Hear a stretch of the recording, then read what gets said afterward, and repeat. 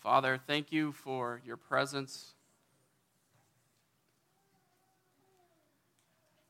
Father, thank you that you've chosen to come and spend time with us,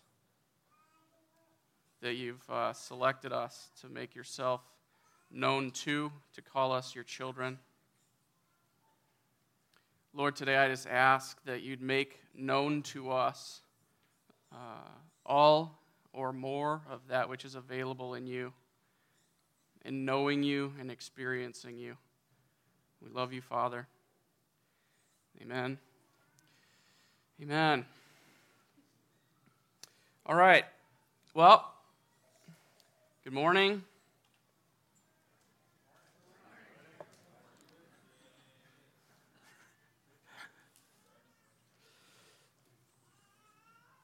So there's been a lot going on here lately.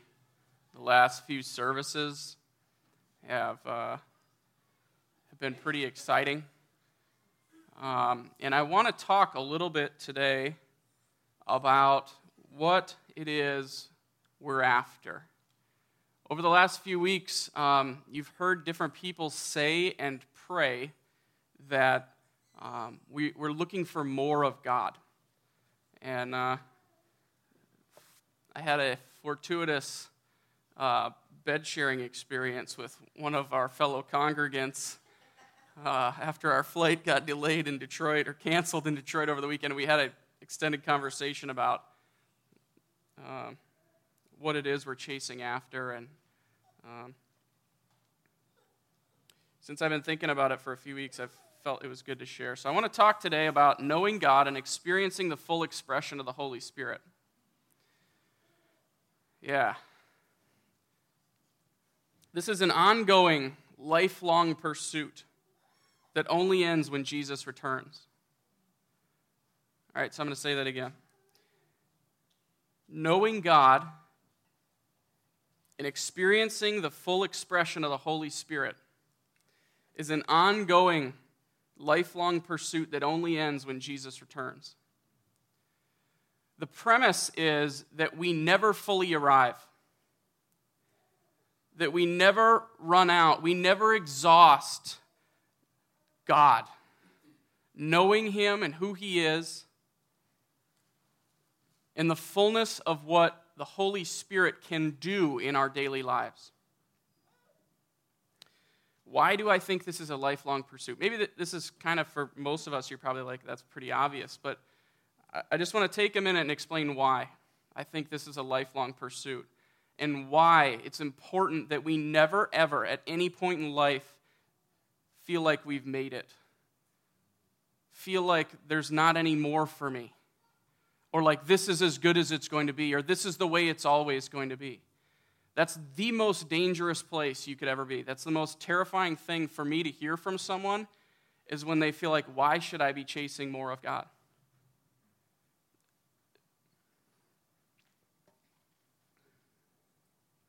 So in the Old Testament, God sat with Moses as with a friend. So this is pre-Holy Spirit poured out. God sits with a man and speaks with him as with a friend. Anyone have this as a normal prayer life? It's good. Then there's no more for summer. Everyone else in the room, there's more for you in prayer.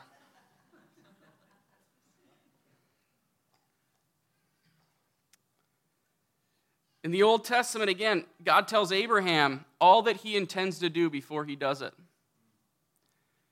Anybody else never surprised by what God does in the earth? Then there's more for you in relationship with God. My normal prayer life doesn't yet look like Moses. I have moments, but that's not the norm. A lot of stuff happens to me that God hasn't discussed with me. He hasn't okayed with me. He hasn't cleared with me. And He does it anyway, so I think there's more. You know, another good measuring stick is to determine whether or not we're living with less than what's available, is to examine the New Testament believers' lives and evaluate whether or not they experience things that we are not. Anybody walk down Washington Street and have everyone you walk past get healed? Then there's more. You ever send out a washcloth to a relative and have them get healed? A couple of you have.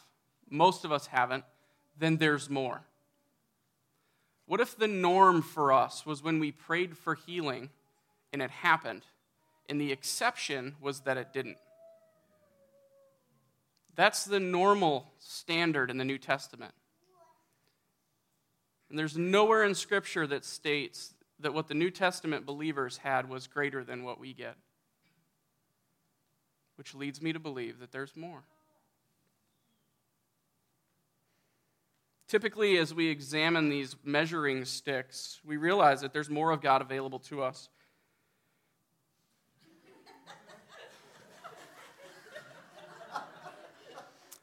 And evidently, there's more in music stands. I got it. This ain't my first rodeo.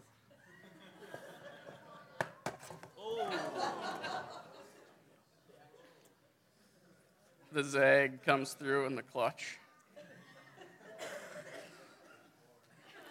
And there's more.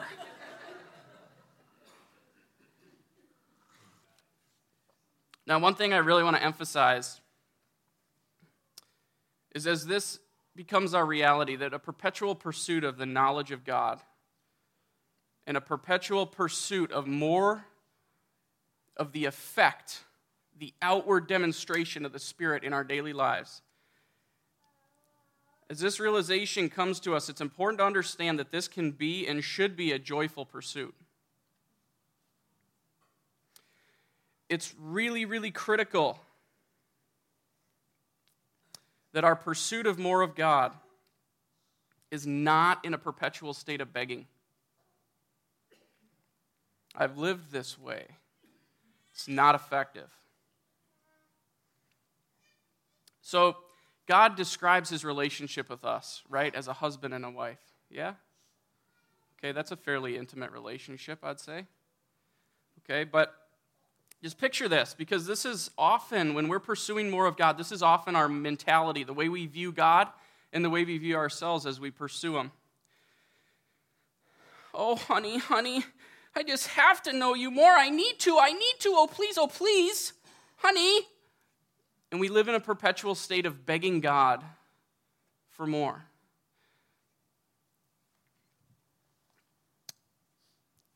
For a couple of years, I was a perpetual beggar when it came to God's presence and his will for my life, his plan and his power.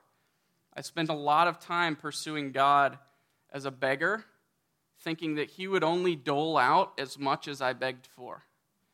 Now, there are pictures in Scripture that show us a heart of hunger, like the woman underneath the table, who continues to pursue Jesus in spite of being called a dog. But I don't believe that our perpetual pursuit of God should be that from a begging position.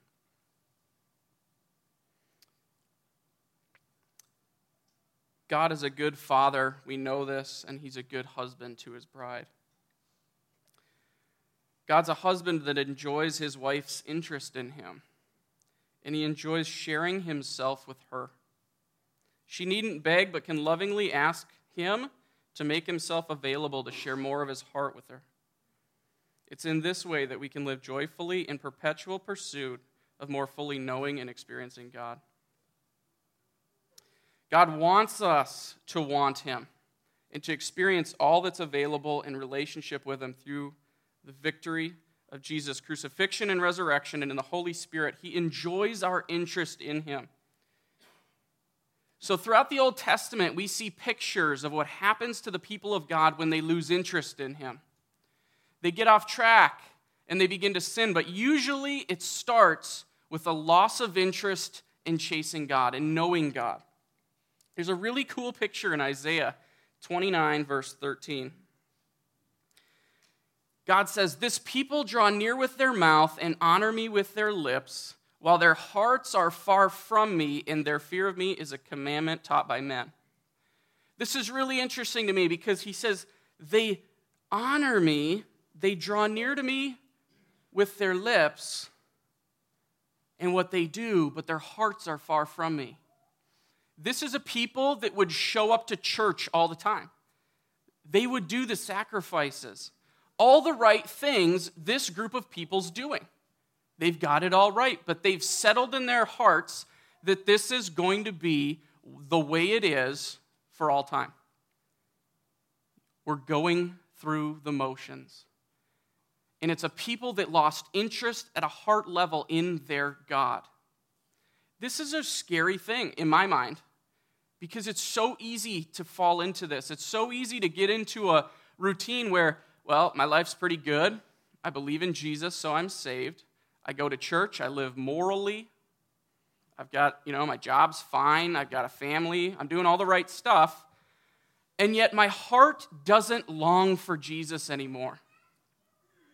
I don't really have a desire in knowing him more than I know him today. Like, I got the belief thing down. But what is there left to know beyond okay, believe in Jesus, you get salvation, we go to heaven at the end of the story.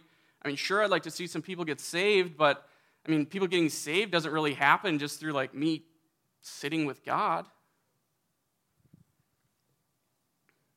It doesn't take long for us to settle into this where what we have of God is enough in our minds. Why do I need God? Is the question that we'd never say, but that we're living out each day. And there's a cool follow-up to this Isaiah 29:13. It's in verse 14.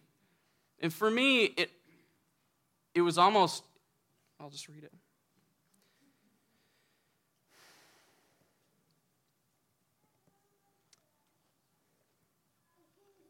Therefore, behold, I will again do wonderful things with this people, with wonder upon wonder.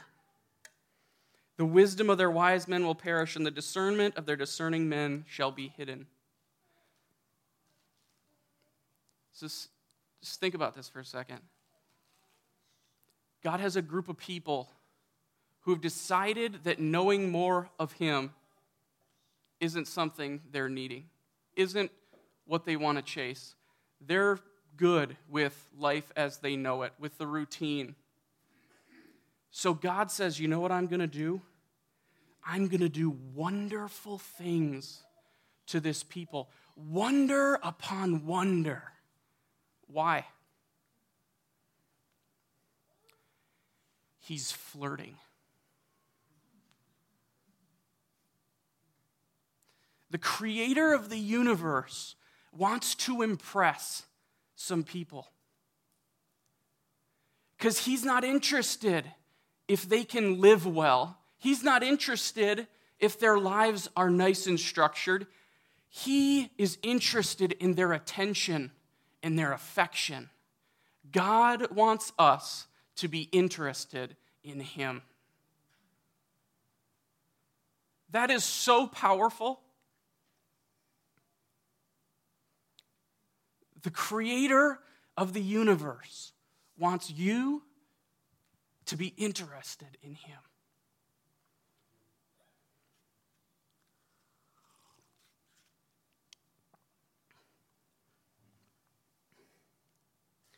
That alone is enough for us to live in a perpetual state of pursuit of God.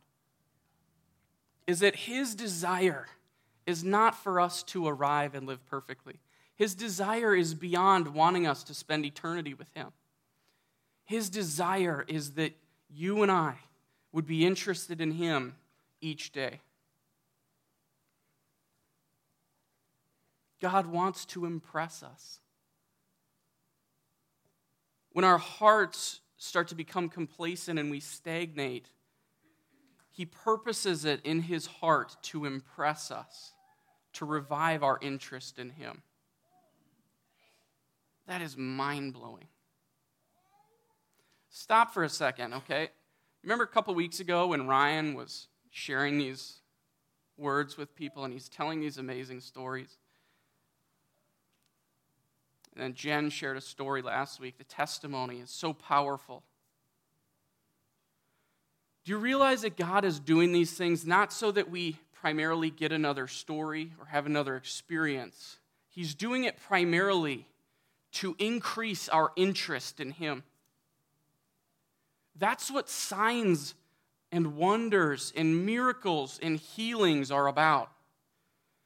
They're about pointing our attention and our affection to the living God and saying, hey guys, I'm knowable to you, and I want you to take an interest in me.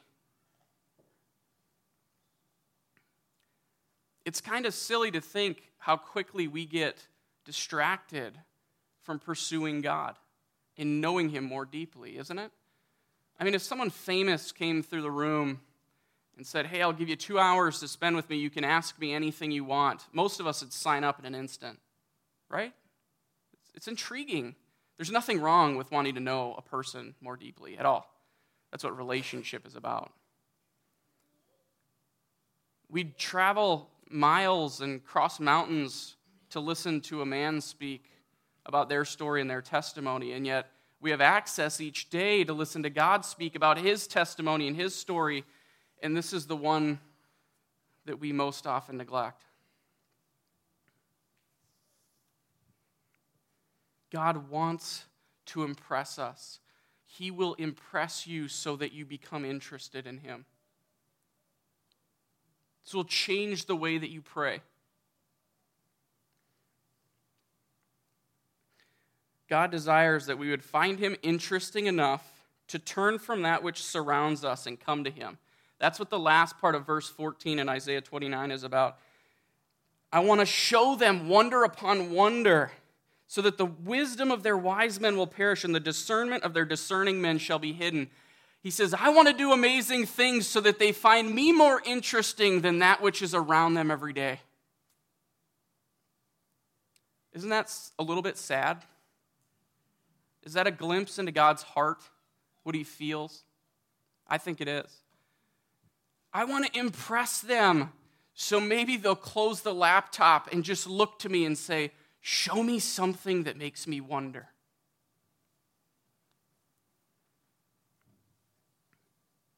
In Jeremiah 33:3, he says, ask me, and I will tell you great and unsearchable things you do not know. Anybody else want to be the guy that God just wants to share His heart with? Wow.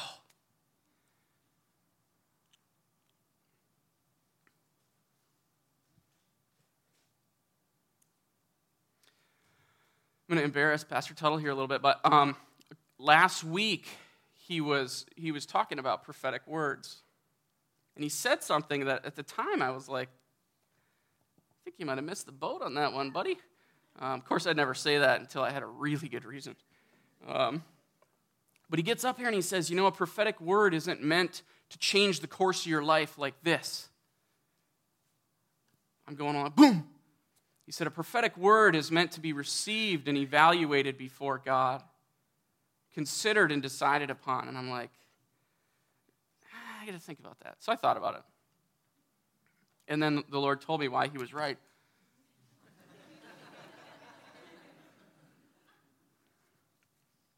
It's not the first time that that's happened. It's probably like the third. Yeah.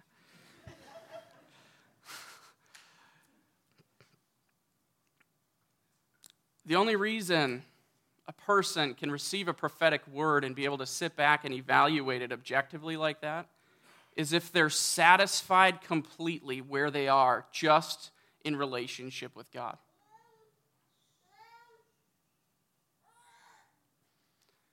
The only way you don't need a prophetic word to change your course, your direction, or your circumstance is if you are completely satisfied with who God is and your relationship with Him where you are. It's why Paul said, I've known satisfaction in plenty and in lack. And we got a glimpse into his heart about being satisfied just in relationship with God.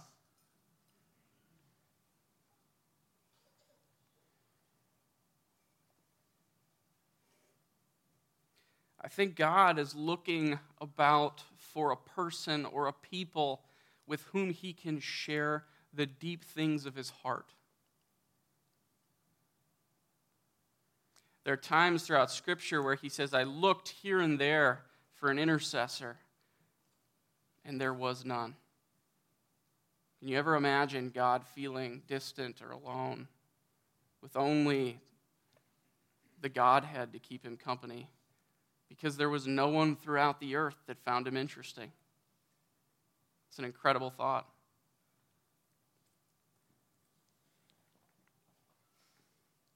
He's quick.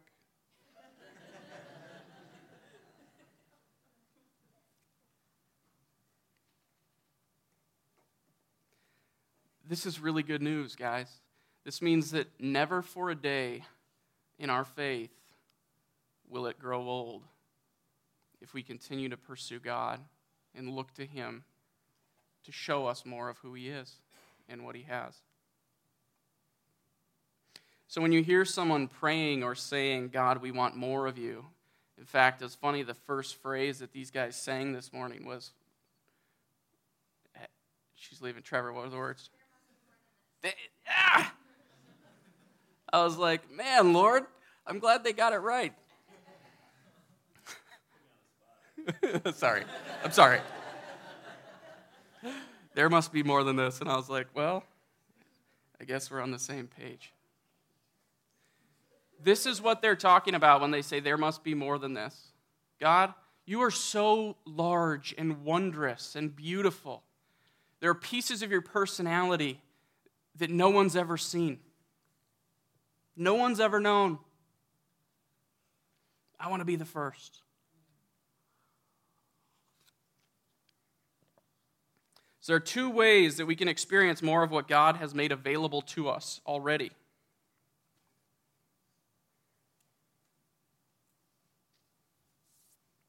Internally, and that which evidences itself externally. So we know that Jesus has won a tremendous victory over sin and liberated us from its power.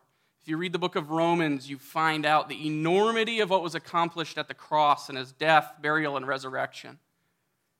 Immense victory. Then God, on top of that, gives the Spirit without measure.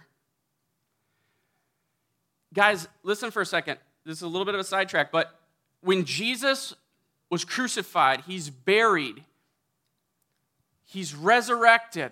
The disciples see him, meet him, touch him, listen to him. They have the gospel message. And God says it's not enough. That is not the complete picture of what we get with God. It's a part, and it's an enormous part, the gospel message. But then he says, you have to go and you need to wait because I'm going to come upon you with the Holy Spirit. And when you have the Holy Spirit and you have the gospel message, then you're ready. That's what I have for you.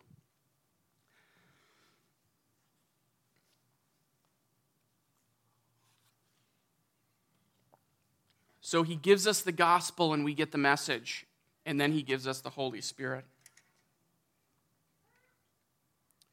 So internally, this is, Pastor preached last night about like draws like, and so I, over the years, developed this habit of sharing a concept and then making it practical.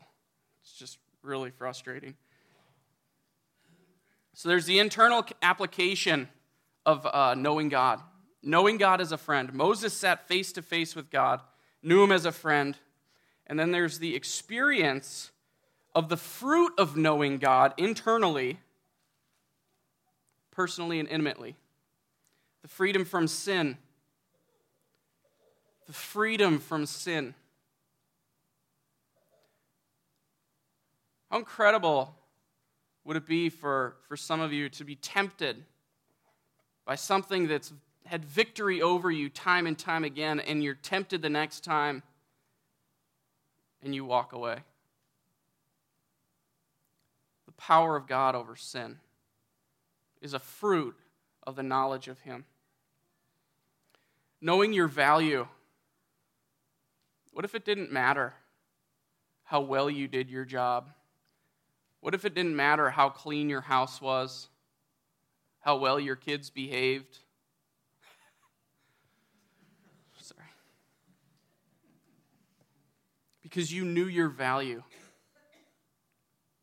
You could live in joy. Courage. Courage is a fruit of knowing God's love. Perfect love casts out fear. You want to be courageous? You just need another press of his love. You just need another moment where God shows you his love for you and your value to him, and it creates courage.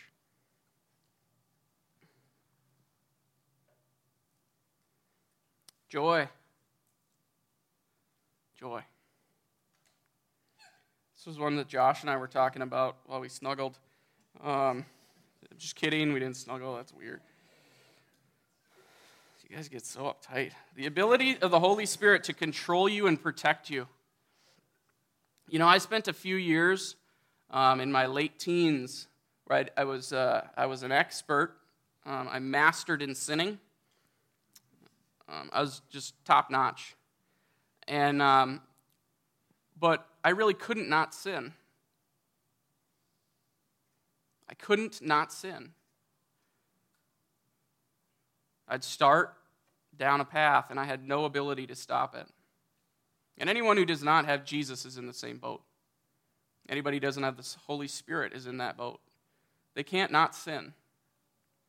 And what's been remarkable to me in receiving the Holy Spirit and getting to know God is how powerful he is in restraining us from sin. Incredible. How good he is at protecting us from stepping into situations that will lead to sin. The longer I live, the more grateful I become for how good he is in his power at restraining us. He's also incredible at compelling us to do that which needs to be done. Then there's the external application. Experiencing God's power in your day-to-day life, like the stories Ryan shared about a couple weeks ago and beyond. When I mention the New Testament normal of these guys prophesying, and it's normal, of healing happening in the streets, and it's normal, that's what I expect for our lives collectively. That's what we're pressing toward as a group collectively. God, we want this as our normal and then some. I don't want to go into the hospital and pray while people die. I want to go into the hospital and pray that they would live. And I think that's going to be our normal. And that's what we're pressing toward as the external demonstration of the Holy Spirit in its power. So guys, if we get to a point where the 150 people in this room, that's our normal, I don't think at that point that we're going to go, hey, we've arrived, we can stop asking for more. I think there are going to be more things that we look around and say, this is still achievable and doable and livable for us. So again, there's more.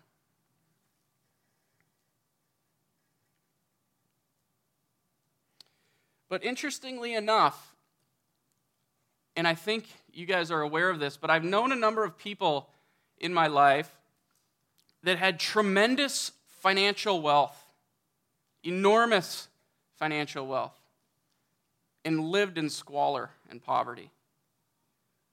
They didn't use it. I know a few, I could tell you their names, and I won't, that had incredible amounts of money, and when you met them, you would never know it. They didn't use the wealth of resources that have been made available to them. We can do the same. There's a verse in 1 Corinthians 14 where Paul is describing orderliness in the church, and he says the Spirit is subject to the prophet.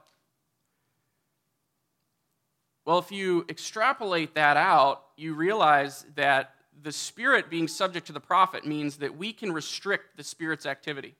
Paul's telling them how to do it so that they have orderly church. But we're capable of doing it so that God's Spirit can't work in all the ways that he'd like to, both internally and externally. So to get really practical, I'm going to share with you 4 ways that we live with less than what God intended for us, and that's how we're going to finish up. Number 1, we don't think more is available or needed. There's a lot of bad theology out there that tells us that nothing more is available than that which we have today. And there's some really bad evaluation of my own personal standing and the church's effectiveness that would tell us nothing more is needed today. There's a lot of bad theology that says there's nothing more available today. It's not true. That's a different message, but I'll just tell you that it's not true. And a bad evaluation of my own standing and my own effectiveness and the church's effectiveness could lead me to conclude that there's nothing more really needed today.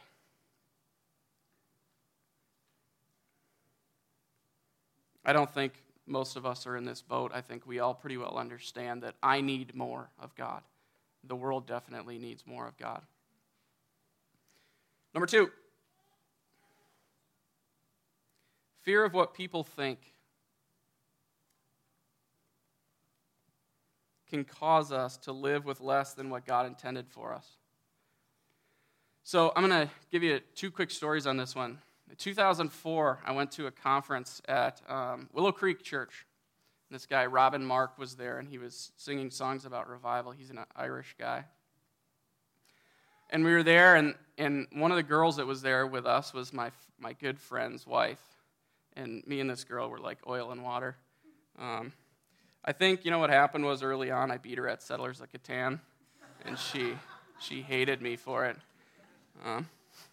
We had such a spiteful relationship. It's just a funny story.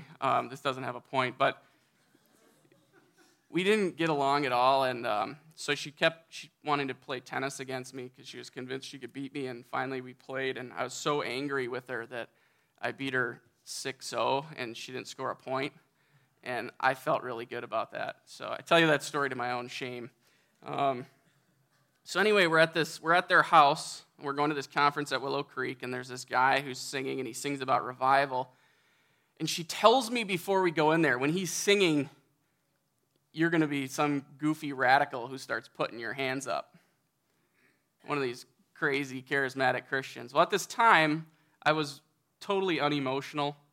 I'd cried once in the past, 12 years at a funeral. That June, so this was about 2 months later, and I'm like, I don't cry. When I worship, this is the kind of person I am. I worship internally. I don't need to worship externally for people to see. So I'd pretty well convinced myself, which we'll get to in number 3. But anyway, she's like, you're going to be one of those radicals of putting your hands up in the air. And I'm like, no way. So we get in there, and Eric, my friend, is like, hey, there's seats way down at the front. Let's run up there. And so we go down to the front row, and we're like 2 rows back from the front. Were you there? Okay, my sister was there. She can attest to this story later. She knows the tennis story's true. And so worship starts, and right away, God's like, put your hands up. And I'm like, mother. And so he's like, put your hands up. And I'm like, and I literally look down the row, and this girl is down at the other end, like there's 6 people in between us. And just so coincidentally, the Lord must have told her what was going on. She looks down at me, and I'm like, no. And he wouldn't let it go, as he does. And so finally, I put my hands up, and I just, boom. I just begin weeping. The presence of God. It wasn't like weeping like, oh, I put my hands up, now I feel like I'm a man. It was like, I put my hands up, and God was like, now I want to come closer. Because a lot of times as we're drawing near to God, he takes us through the things of ourselves that get in the way. And I was so worried about what anyone else around me would think, and my arch nemesis would think, that I was restricting how God could let me get to know him more deeply. Conversely, it was probably 5 years ago, my dad was here at a service, and he'd go up to the front, and he'd be up there weeping, and people would go pray for him, and after the service, I asked him, I said, what's going on? What are you struggling with? And he's like, it's funny you say that. He said, a few people came up and prayed over me about all the things that I must be struggling with, and he's like, I'm not struggling with anything. He said, I just wanted to be close. God was making known who he is, and I just wanted to be there for that. It changed the way that I view going to the altar. My whole life, I'd gone to the altar because I had a need. My dad's like, you don't go to the altar because you have a need. You go to the altar because the living God is making himself known.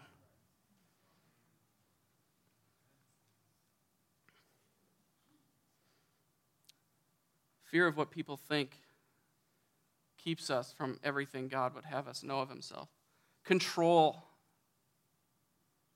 is kind of a tough one, huh? Wish I wouldn't have brought that one up.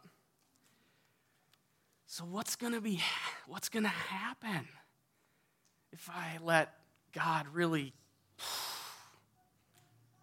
am I going to be like that guy? I wasn't pointing at Pastor. Everyone looked over at him like.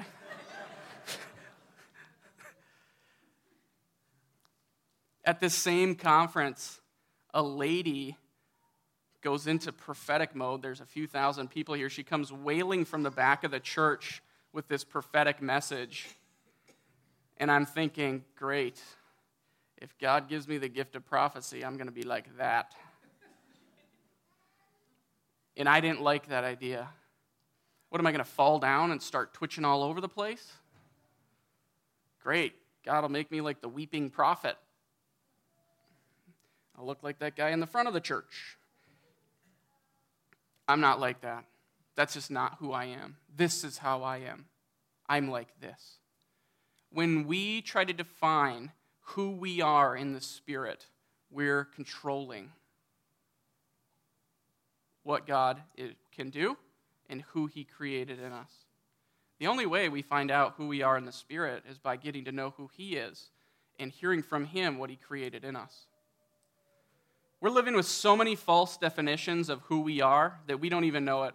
Things that you would argue with me that this is exactly who you are in your identity, and you know it, and it's exactly what you're not. I have seen personalities change so drastically as they've grown in the Spirit and the knowledge of God that you wouldn't even recognize people. It's beautiful.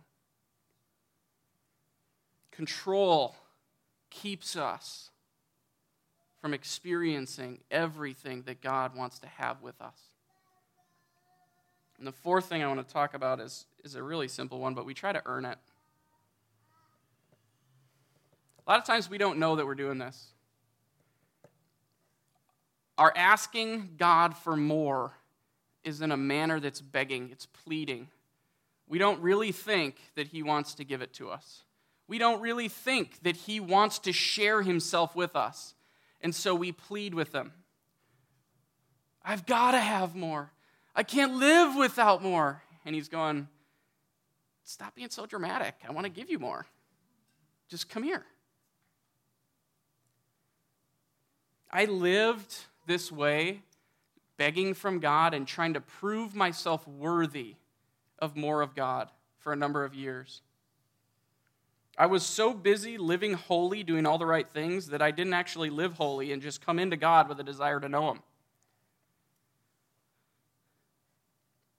Ryan Stansky has this picture of me where there was 8 of us went to the One Thing conference in 2005. We drove through cornfields, literally, when we got lost in Wisconsin to get there. 14 hours on a 15-passenger van that fits 6. And so we get there, and there's a photo of us at the end of the conference. So we've just been in 4 days, 12 hours of worship and prayer, and there's a photo of us, and everybody in the picture is smiling except me, and I'm just like... And Ryan kindly provides the subtitle of what I was thinking. We could be praying right now.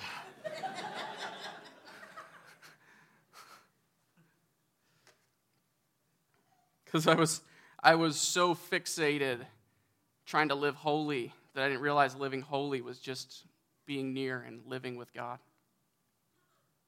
It's the Mary-Martha contrast that we see in Scripture, right? We know the story. Jesus shows up to their house. Mary, she just wants to sit with Jesus and listen. And Martha's showing Jesus how worthy she is of his presence. She wants to serve and take care of him, and she's doing all the right things. And Jesus looks at her and he goes, it's okay, but Mary's chosen what's better.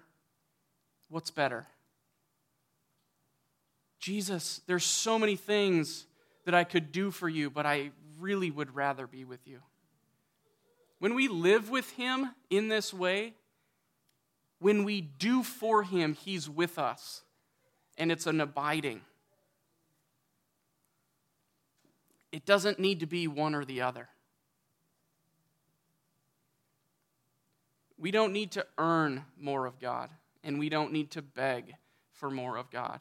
He is a husband who loves to share of himself, and he loves when his people are interested in him.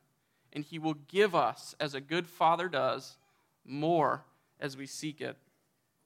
Each of these things has the potential to hinder our ability to know God better and experience more of his power in our lives. It's important that we press beyond these hindrances into the relationship with God we are meant to enjoy.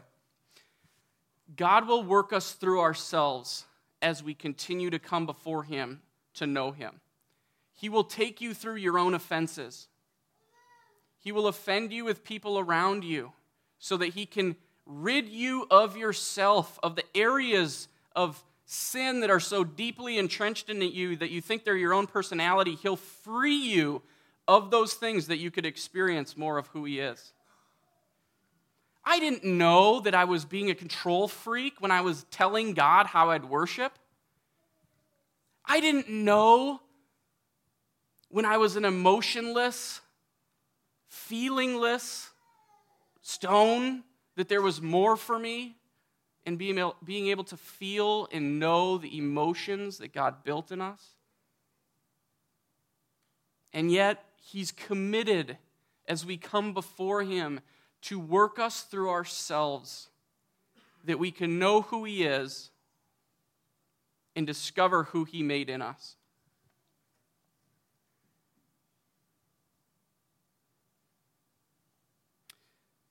The last thing I'm going to say is this. When God is making himself available, move toward him. Tell him you want to know him. Ask him, and he'll show you great and unsearchable things that you do not know. Guys, there are those times where God's making himself known. You don't have to have a reason to lean in and say, God, I just want to know you more. You don't have to have something wrong. But if God's making himself available for you to come and meet him in a way that you've not known before, ask and I will show you great and unsearchable things you do not know. Ask me, I will never bore you. If he's making himself available, the worst thing you can do is say, you know what, honey, I just can't handle any more about you today. What kind of wife would we be if that were the approach we took? He'll reveal himself to us in ways that so change the way we think about God and who he is, and so change the way we view ourselves and who he made in us. Ask of him, and he'll show you great and unsearchable things that you did not know. So now the worship team come back up. I'm going to pray.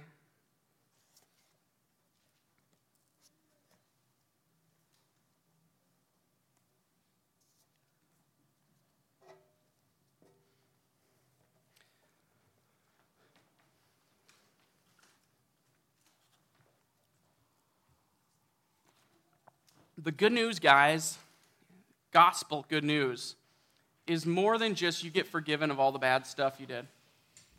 The good news is you have the opportunity in the Holy Spirit to get to know intimately and deeply the feelings, the thoughts, the desires, and the plans of the living Creator God, infinite from everlasting to everlasting. That's the good news. That's what's available to us. So, Father, I just ask for each of us, if there are things hindering us, selfish things,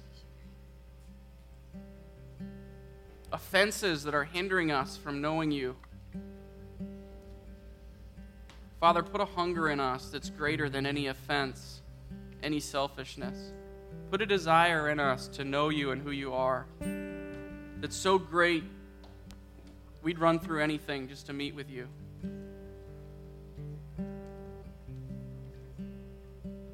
Father, thank you that you do make yourself known to those who seek you. You are the rewarder of those who seek you. So, Father, give us a gift of desire for Jesus, desire for you, that we might know who you are and experience the fullness of the expression of your Spirit in the earth. We love you, Lord. Amen.